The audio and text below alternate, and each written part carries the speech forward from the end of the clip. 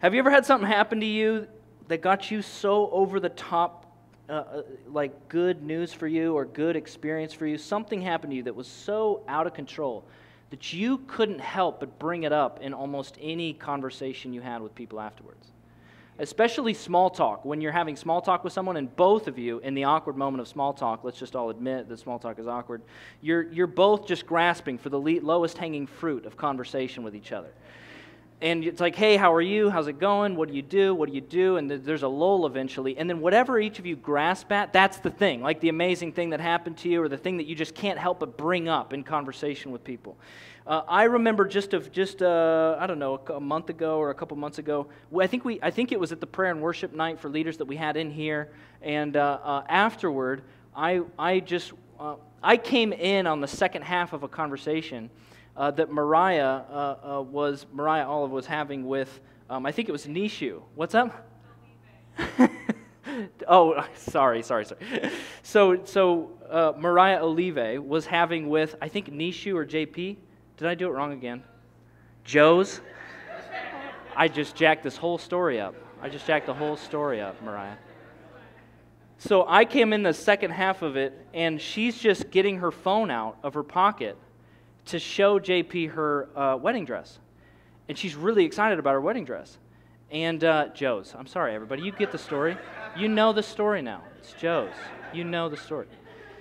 So I get in the conversation, and I'm talking to her and Thomas, and I'm like, hey, how's it going? What's going on with your life? And we're just talking about, like, how's it going? What are you doing? How's the sports complex? And as we're talking about that, she's getting her phone out. And eventually, it's like she wants to tell me about this wedding dress. She's like ready to bring it in, the conversation. And then they're like, and I ask about the wedding, and she's like, I found my wedding dress. Look at this thing. It's on Etsy. I found it. It's amazing. It's a great price, whatever. And I haven't been excited about a wedding dress for 7 years, but I was stoked about her wedding dress. I can't remember, and I haven't been excited about any wedding dress previously. But her excitement about this wedding dress, I was so excited. 10 minutes later, I'm talking to somebody else over here, and she's got her phone out over here talking to somebody else about this wedding dress she found on Etsy. This like amazing thing. I've been looking at it forever. And, maybe like a couple weeks later, I just have my thing is like deals on Groupon or deals on. If there's a PDQ BOGO going on, you're going to know about it from me. I'm going to tell you about it. You're going to hear about it from me. My thing is like deals. If I find out about a Redbox code for a free movie, I'll tell you about it. Like really early in the conversation, I'll tell you about it. I'm like crazy excited about deals and financial efficiency. I'm very excited about it. Actually, I've told several of you about these shoes. These shoes are falling apart. Don't buy them. I thought they were financially efficient. They're not. So if I told you about these shoes, they were $15 on eBay. They were $15 on purpose. Don't buy these shoes. Those of you who I've told you about these shoes. I know there's a lot of you in here. I was very excited about them. Anthony's about this way with technology. I think half the technology I have on my phone or on my computer is because Anthony told me about it. He just like knows it, gets it. He gets like gizmos and gadgets, and I get excited. He comes and tells me, "Hey, have you heard about this? Have you seen this?" And I'm like, "Dude, tell me everything. Tell me everything about it. I'm very excited about this." There's people that way about music. There's people on my staff way who seem that way about music, but it might just be because they feel responsibility for my development within music. So they might not be that way transcendently, just with me. It's up in the air. There's people that way with restaurants or just experiences. We did this thing the other day. You have to go do it. You have to go do it. And they'll just talk to anybody about it. Anybody who will be open or listen at all, they'll tell them about it. It's like contagious somehow. I just think Paul is that way about Jesus. I think Paul is that way about who Jesus is, his experience of Jesus, the message of Jesus, the cosmic story of Jesus. I just think he can't help himself. And this week, it's almost like there's so much going on in each individual line, but the scope of it, I think that's what struck and inspired me this week. That he could have started this letter anyway. And before he can talk about unity in the church or reconciliation or marriage or family dynamics or gifts of the Spirit or spiritual warfare, he just can't help himself but talk about Jesus. Just spilling out of him. He can't help himself but talk about Jesus.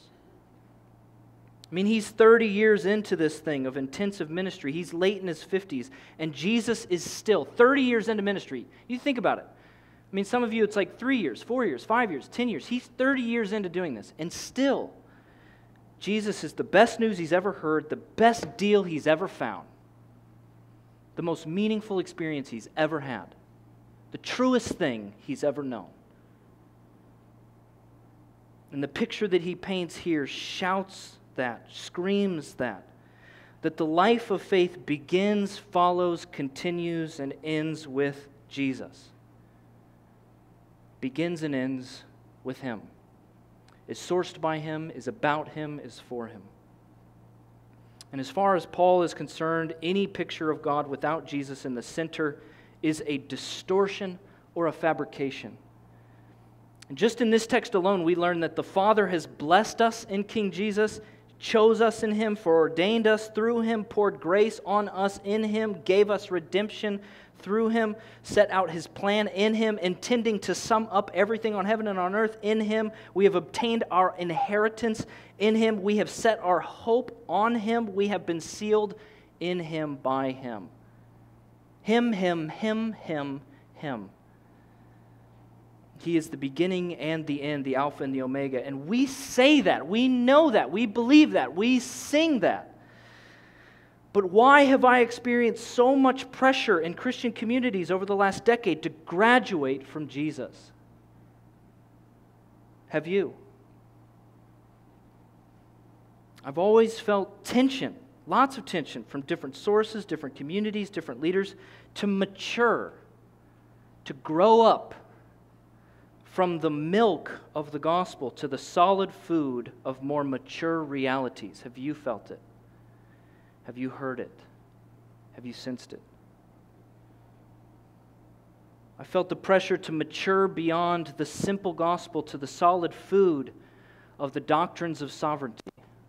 I felt pressure to mature beyond the simple gospel to the solid food of the manifestations of the Spirit and the life in the Spirit. I felt pressure to mature beyond the simple gospel to the higher goods of religious pluralism. I felt the pressure to mature beyond the simple gospel to the higher goods of political influence. I've felt the pressure to mature beyond the simple gospel to the higher goods of family security and wealth acquisition and responsibility. I felt the pressure to mature beyond the simple gospel to the higher goods of missiology and practices of church planting. A pressure to somehow graduate from the base core gospel, the solid understanding of Jesus and who He is, to grow up and somehow move beyond that to more mature things, more mature realities. But somehow Paul he's still stuck on Jesus. He's still stuck on the gospel. He hasn't moved on. He hasn't matured. He still finds it so rich, so deep, so moving, so worthy of worship, so worthy of our whole lives. I read this book a few years ago by Carl Medeiros. It's just this little green book that has a squirrel on the front, which looks really strange, and it's called Speaking of Jesus. And he's a missionary who spent most of his life in Muslim communities overseas, spent a significant portion of his life in Beirut, and just trying to plant churches and witness to people about the kingdom of God and the person of Jesus. And his big thing that he writes about in all of his books is how he actually had to abandon the language of Christianity. That he actually can't, when he's on missions and in communities, he actually can't refer to himself as Christian. And now eventually he's decided to refuse to refer to himself as Christian. And he's kind of abandoned kind of like Christianese language. And he just talks about Jesus. That's all he does. He just talks about, and people will be like, aren't you that Christian guy? And he'll be like, who's that Christian guy? What Christian guy? You're that Christian guy. He's like, I don't know any Christian guy. What are you talking about? Be like, no, you're the one that like talks about Jesus all the time. Oh, talks about Jesus? Yeah, that's me. That's totally me. I don't know what you're talking about before, but yes, the guy that talks about Jesus is me. Yes, that's me. That's who I am. And he just like diverts and deflects and all this kind of stuff. And so that's what he kind of like writes this whole book about. And in one of his memoirs, he writes about meeting a guy in Beirut named Ali. And Ali had been having dreams lately. And this has been a phenomenon that's been happening for quite a while. in the Middle East. The people having dreams almost because missionaries either aren't getting there or there's a lot of barriers, and Jesus is just revealing himself to people in dreams. He has this dream, and he's got a relationship with Carl, and Carl eventually hears from this guy about how he's had this repetitive dream where there's a house that has like bars on the windows, and there's a bearded Palestinian man inside. And on the outside, there's just words painted all over the house that say Christianity, Christianity, Christianity. And he's like, I don't understand this dream. And Carl just tells him, listen, I think what's happening here is that you have like perceptions, and some of those perceptions might be totally true, of Christianity. But the Jesus, the God who that represents, is actually trying to get out to meet you, to see you, to know you. And yet there's like a barrier of perception here. And I was just wrestling this week with thinking about how a lot like communities or leaders who graduate from Jesus onto some other thing, some other mature reality, and start to believe the basic premises of the gospel, the basic idea of who Jesus is as somehow adolescent or weak or small or something, those things that we graduate to become walls, they become barriers between yourself and the people you're trying to reach and Jesus. And he has to circumvent those barriers of the things that you've tried to graduate to. Now, one of the verses that was just like hitting me in the head this week was that verse from Revelations 2 that a lot of us might know extremely well, where Jesus is revealing to this church in Revelation. He's saying, you do this good, you do this good, you do this good, I affirm this, I love this about you, yet, you have lost your first love. You have lost your first love. Meaning you're doing all these kind of excellent works, but they don't matter, actually, because you've emotionally distanced yourself from me. And that actually has had implications for the work that you do. You know who that church was? That was the church in Ephesus. That was the church in Ephesus that he wrote that to. Here he is trying to lead them into their first love, usher them into their first love, and at the end he's praying for them to continue to go dive in, to open up the sight of their heart, the eyes of their heart, to know him better, to stay that course. Stay that course. Don't ever graduate from your first love. See, according to this apostle in his late 50s in chains who'd been doing intensive ministry for 30 years, we never move on from Jesus. He isn't just milk for the young, he's steak and potatoes for the old. He isn't just milk for the young and infants, he's pureed strawberries for a 1-year-old. He's a peanut butter and jelly for a middle school student. What's up, Midway? Peanut butter jelly. He's chicken tenders for college students. He's a trip to Burns Steakhouse for the seasoned veteran. When you walk into Burns, he's the appetizer. He's the side salad. He's that filet mignon. And he's that molten lava cake that comes when you don't even need it. You don't even want it. You don't even want it. So you're going to box that up.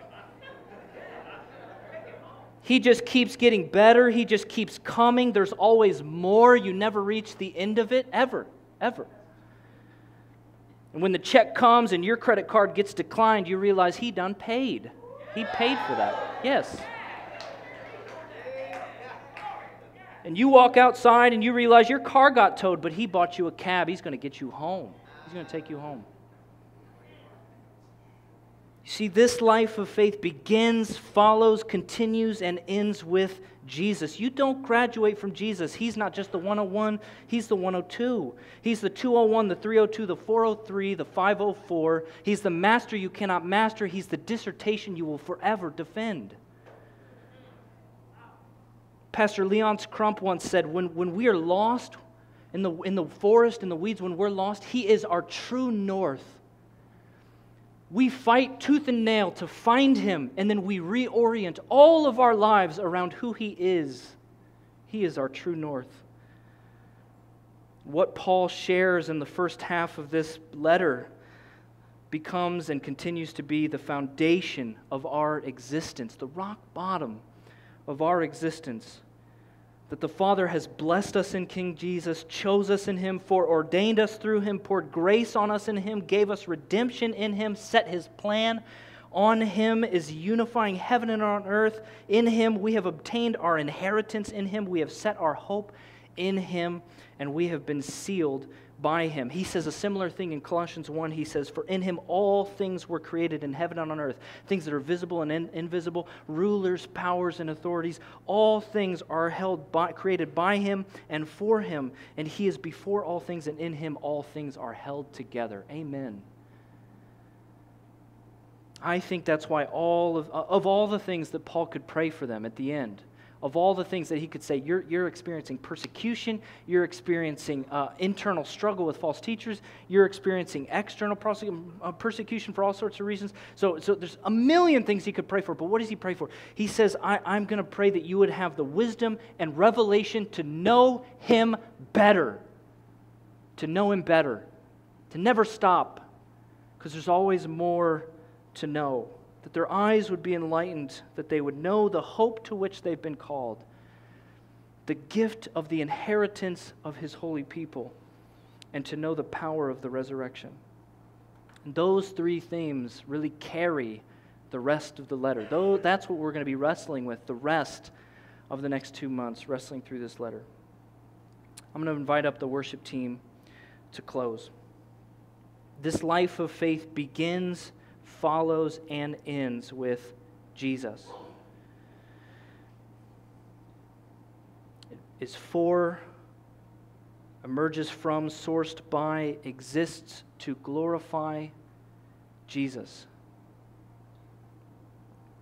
Stirred by the vision of that final verse that was brought up earlier, that the church is His body, the fullness of Him who fills everything in every way.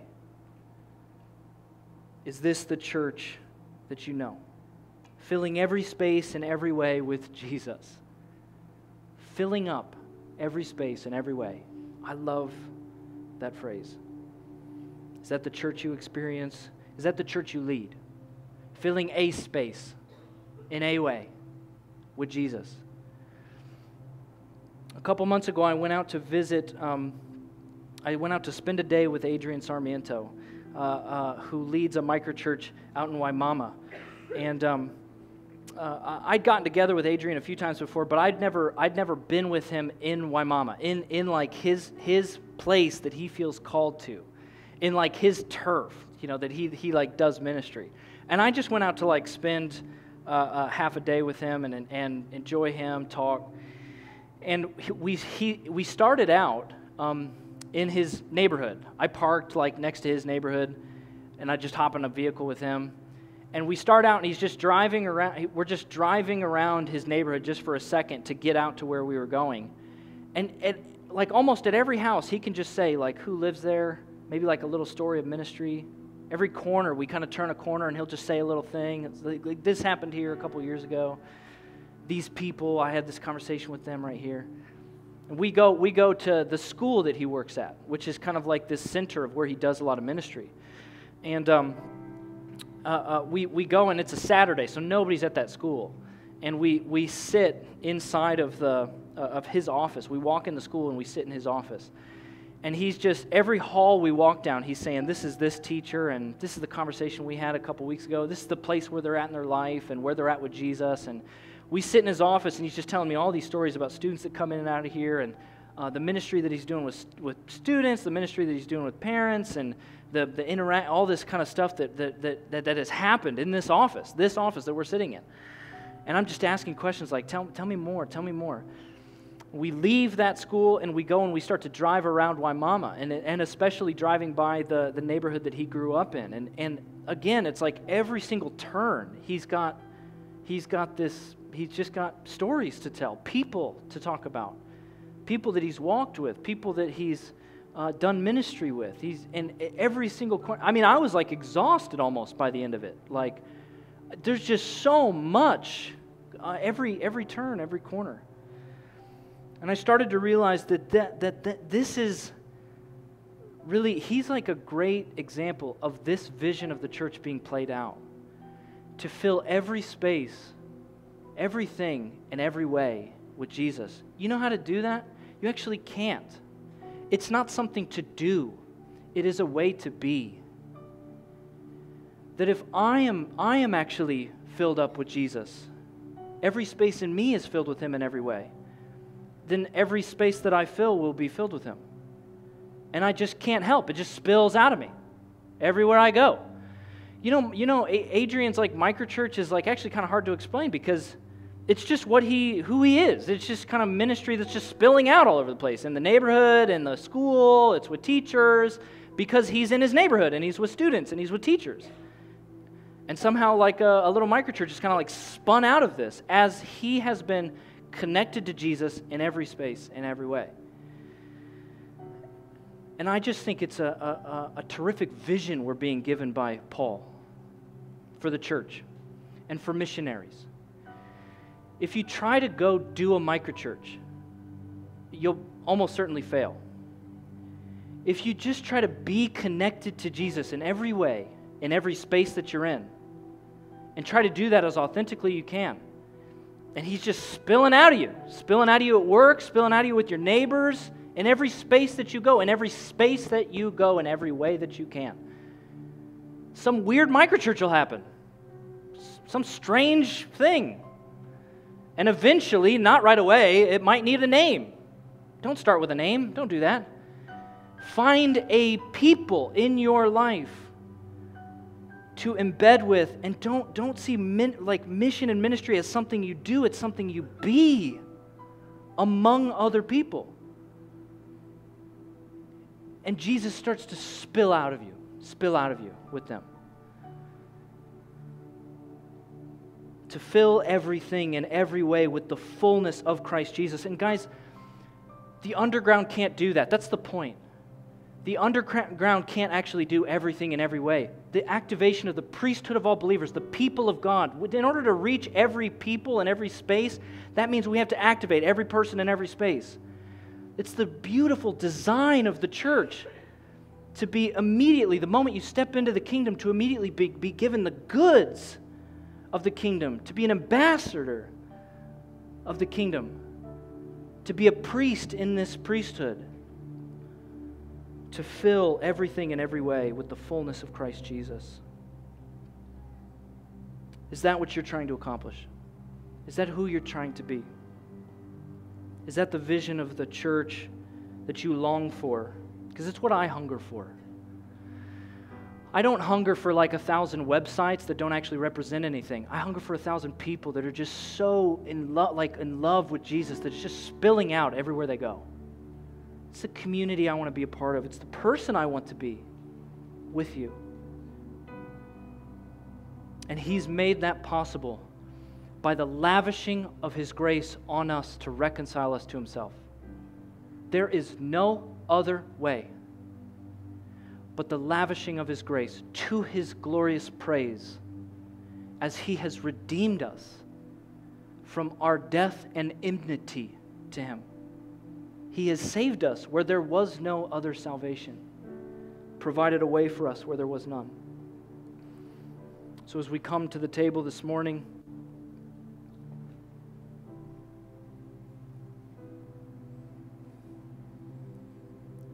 would you come in worship, in response to this doxology?